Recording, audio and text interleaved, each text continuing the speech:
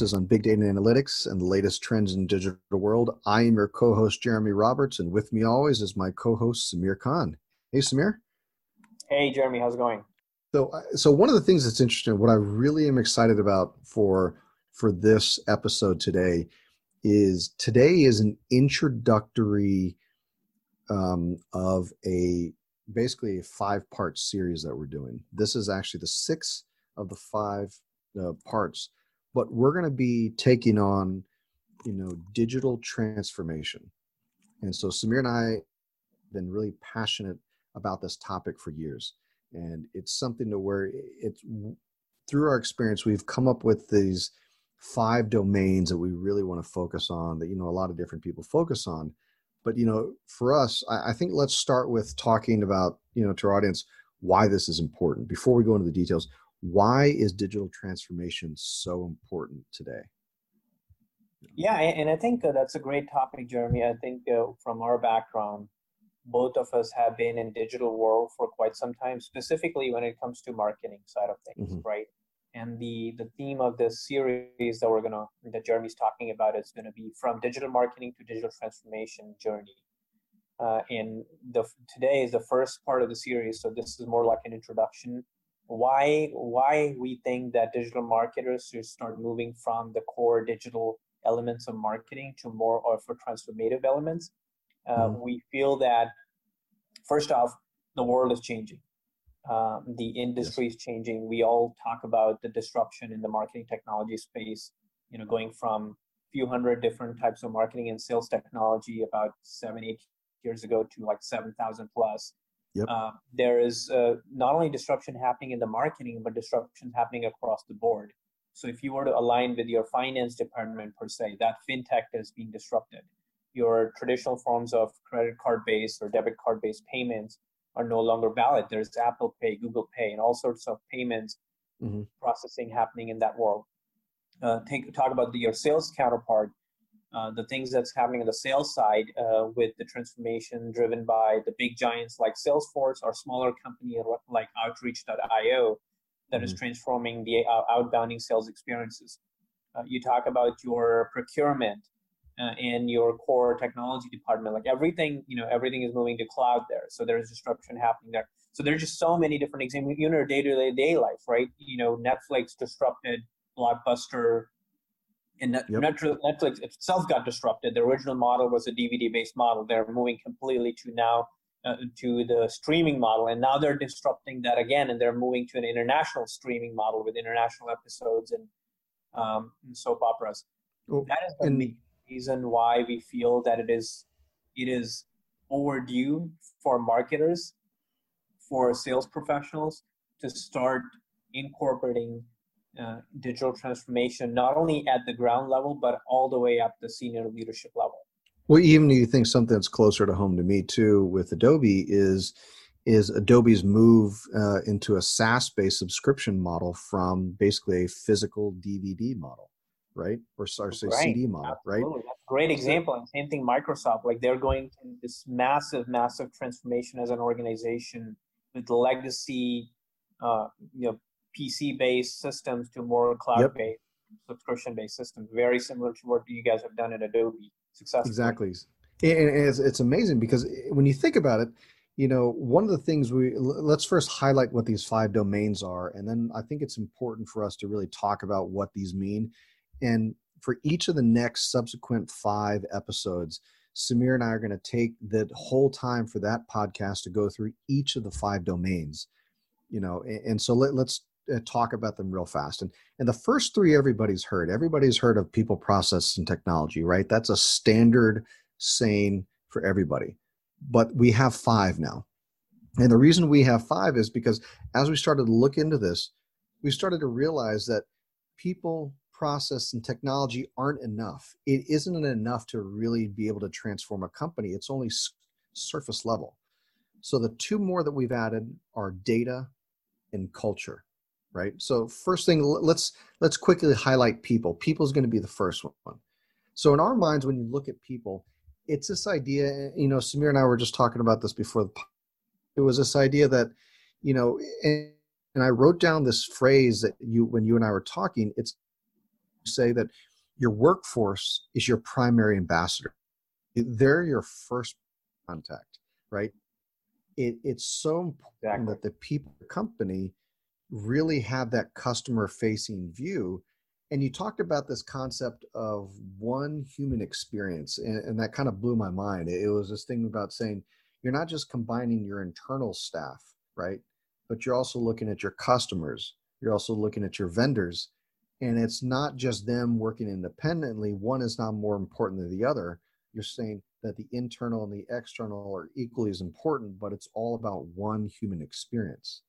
And finally with that, I was even talking to Samir about this quote that I remember from back in our Rackspace days was, one of our senior leaders, because I used to do some of the tours. I was one of the guys that did the tours at Rackspace, and I was talking about, hiring at the time. I think we were hiring like 40 to 50 people a month. It was kind of insane. And I started to highlight Fanatical Support, and I was taking them across that place where we have the straight jacket.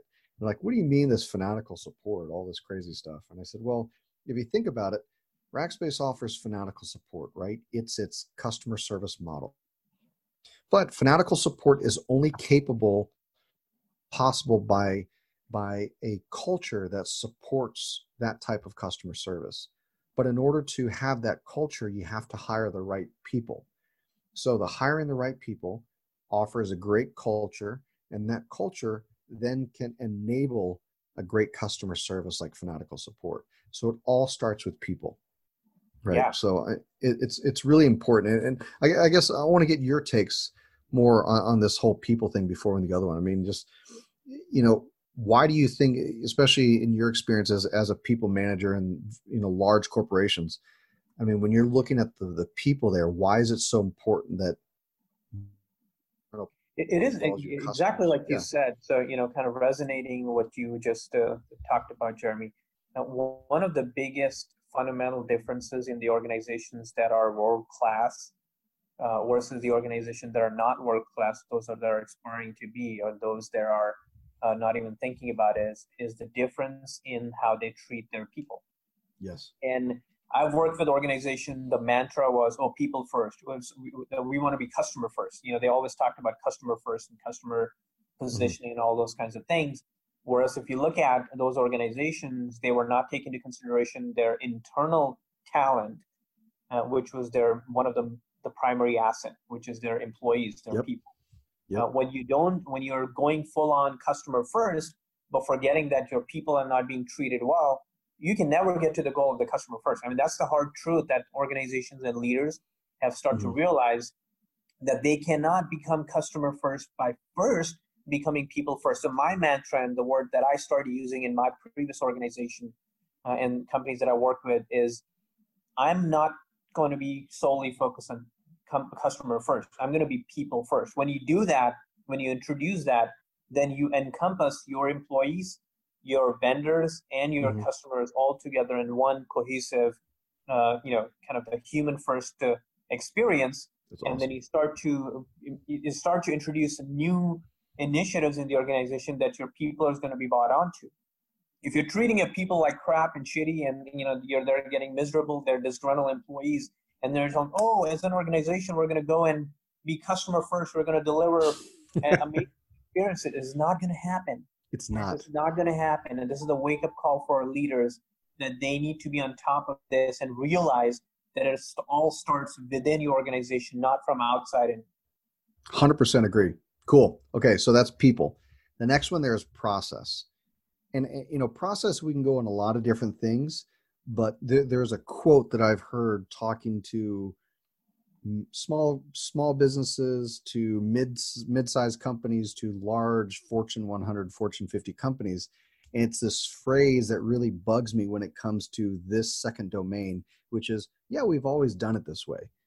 Ugh, it makes you want to cringe when you hear people say that. Process is about innovation. And so one of the things, and Samir, let me kind of give you some ideas first on some studies I've been doing and then get into your part. But for me, process is all about this idea that you want to innovate your processes, right? You want to find something new and innovative to drive for, rather than taking something that's old and archaic and just repeating it over and over. It's almost like the concepts of science, right? It's like getting the same crappy results and doing that over and over again. That's the definition of insanity, right? And so, in order to really drive a unique and new process for your company, you have to be innovative. And when I look at it, I see two different specifics that create innovation, and you have to introduce these. The first one is diversity, and the second element of that is chaos, right? Mhm. You have to introduce diversity in the room, diversity in experience, whether people are, 6 months out of college or 6 months on the job to somebody who's been there for 10, 20 years. You need that diversity in the room in order to have multiple points of view. But then you also need chaos. And I'm not saying chaos like, oh, let's go and have our people internally fight with each other and then all of a sudden everybody's calling up HR. No, good chaos is we're going to have great discussion. We're going to have a chaotic environment where we take all these different things and push them together and see what comes out, because we need this type of good chaos. And that drives innovation. And for me, process is all about saying we can have new great people come in and we can have all these new things that say we onboard new technologies. But if you're still using the same archaic processes to solve your problems, you're still going to be back at square one. Nothing's ever going to change. Yeah, I think it's a very interesting argument. Like, I know you presented one side of the coin, like organizations today are using legacy processes and they don't want to change unless their industry get disrupted, and now it's too late. Now they're Mm-hmm. playing catch up, right? And there are lots of different examples. Kodak is one of them, that they had a specific process they have implemented in the organization, and they were proud of the process for developing these films and using a traditional film camera. And they kept on identifying new types of process to improve the quality of the film.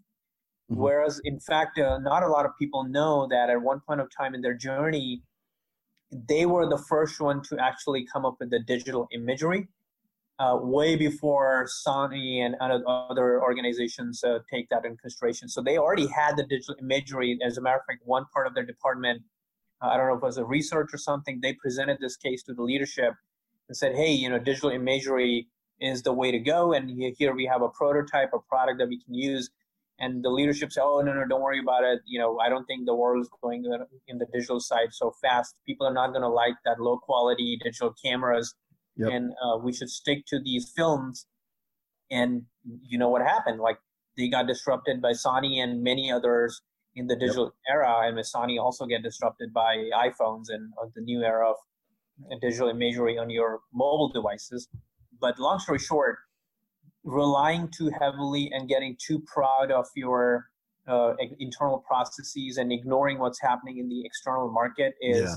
is extremely a wrong way to look at things. And that is one of the beauties of transformation, is you take all of that into consideration. Take your people, you take your processes, and a few others that we're going to talk about. But that's kind of my take on that. I agree. Okay, cool. So the third one is technology, right? So we've all heard about technology. And for me, technology is all about saying you gotta bring in sometimes new technologies to enable you to be able to be innovative and to try new things and to transform your company. A lot of people, will do one of two things, right? They'll stick with their digital legacy technologies that they have on site that they've been using for 20 years, that maybe they've invested millions of dollars in and they can't get out of. So they're never going to get rid of them. But the other thing is some people come in and say, well, we're just going to get rid of all the old stuff and just get new stuff. Well, it's not as easy as that, right? There's no specific formula to how you're looking at your tech stack to figure out what you need to do. With regards to technology, it's doing that assessment and doing that audit of what are you using? Is it effective? Is it working? Does everything have a purpose? And does that technology talk to each other, right? Are you building silos? Do you have a closed garden? Do you have an open garden, right? Do you have silos, or do you have an ecosystem, right? It's how building out your technology stack, and it's important as an enabler in your digital transformation, from my point of view. Yeah, and that's exactly where it all starts, right? It's the assessment. And I think that when we go to the technology component, there are a few different words that I would like to bring to the table. When people Hmm. talk about digital transformation and all they're doing marketing automation, that's not digital transformation. That is No. No. introducing automation in one parts of your business, which is email marketing. Yep. And I get like, sometimes I get really frustrated, like, don't tell me that you're doing digital transformation when you're implementing a marketing automation platform. No. Same thing as CRM. When people introduce a new CRM platform, they are introducing an automation for their sales teams, either Salesforce or SugarShare CRM or any other CRMs. That is just one part of the transformation. Transformation is very different than automation or digitization. Like, if a particular department went through complete digitization of their documentation process by using some internal homegrown technology and external technology, that is not digital transformation. Digital Hmm. transformation, by definition, is a mandate that where an entire organization is first recognizing, including the leadership, that there is a need for change throughout all types of businesses and Yep. activity business units you have. And there is a mandate from a leadership standpoint to go and transform the entire organization. There is a budget available. There are core digital transformation teams that have been set in place to launch the initiatives, and all of this happens in the governance of a combination of external vendors, and then Hmm. you go through a transformation as an organization. So coming to the technology piece, that yes, it's absolutely important for us to pay attention to what you have today, and like Jeremy said, it all starts with an assessment. Correct. Cool. So we have the first three that everybody knows: people, process, and technology. And the fourth one here is data. So one of the things we're looking at, and Samir and I have, different points of view on how that is with data. It's this idea that are you using, are you utilizing the full amount of data that you need for your company in order to make decisions, right? It's not just saying, hey, I one aspect of data. I need to be able to use all types of data. I need to All use the types of data. full Yeah. 100%, 100% of the data that I have in order to be able to make decisions, and not saying that you're spending millions of dollars on 10% of data that's not even talking to other tools. The data needs to be able to be connected. We'll go into more detail on that. And the last one to highlight before we jump off here on this intro podcast is culture, right? Culture is this concept that you need to build a culture of innovation. You need to build a culture of change. And digital transformation cannot happen if the entire company doesn't believe in it. And it has to be supported by the executive team, and it has to be a top-down initiative, right? And so And what that's a great, yeah, that's yeah, a great point that you bring up. Is, when you talk the culture is actually the glue of digital transformation, right? If you don't have the right type of culture in the organization and the mindset, like, 5-10% of your organization is old school legacy people, they don't worry about what's happening in the world. Other 40% is focused on having some automation initiatives which they think is going to change their organization, and the 50% is just drinking the Kool-Aid like nothing's going to happen. You're not going to have the culture of change. uh, Even though, as the points that I mentioned earlier, if your leadership is bought in, they have a transformation team set up, they have the budget and resources to make it happen, and they are behind all the different initiatives, they still want to be participating in instituting a culture of change in the organization, which is inherently they're using that to adapt to change on a consistent basis. So digital transformation is like not a one-stop shop. In the next one, we're going to talk about uh, in the next podcast, we're going to talk about the opportunities we have across the different spectrums of digital transformation and what are the different levels of transformation. But to leave you with that today, the idea is to look at all facets, all the different initiatives across your people, process, technology, data, and culture.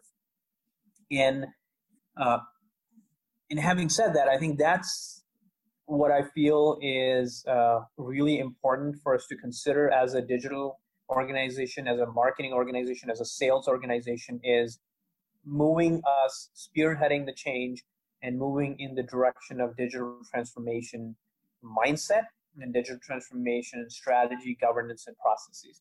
So looking forward to connecting with you guys in this the following shows we're going to have. We're going to talk about each of these facets, but we're going to go dive deeper as we have already always done with our podcast. Make sure that you, if you're not subscribed to our podcast, you can use any of the modern podcasting tool in your app and you will find us there. We're on iTunes, we're on Stitcher, we're on SoundCloud. I look forward, and Jeremy and I look forward to connecting with you guys in this digital transformation series. We're really, really excited to bring you new, cool, and cutting edge thoughts and ideas from the industry, stories and case studies that can help you evolve and transform your organization. Again, looking forward to catching up with you. And in this Analytics Today podcast series, you can find us on analyticstodaypodcast.com, or you can send us reviews on iTunes. Have a great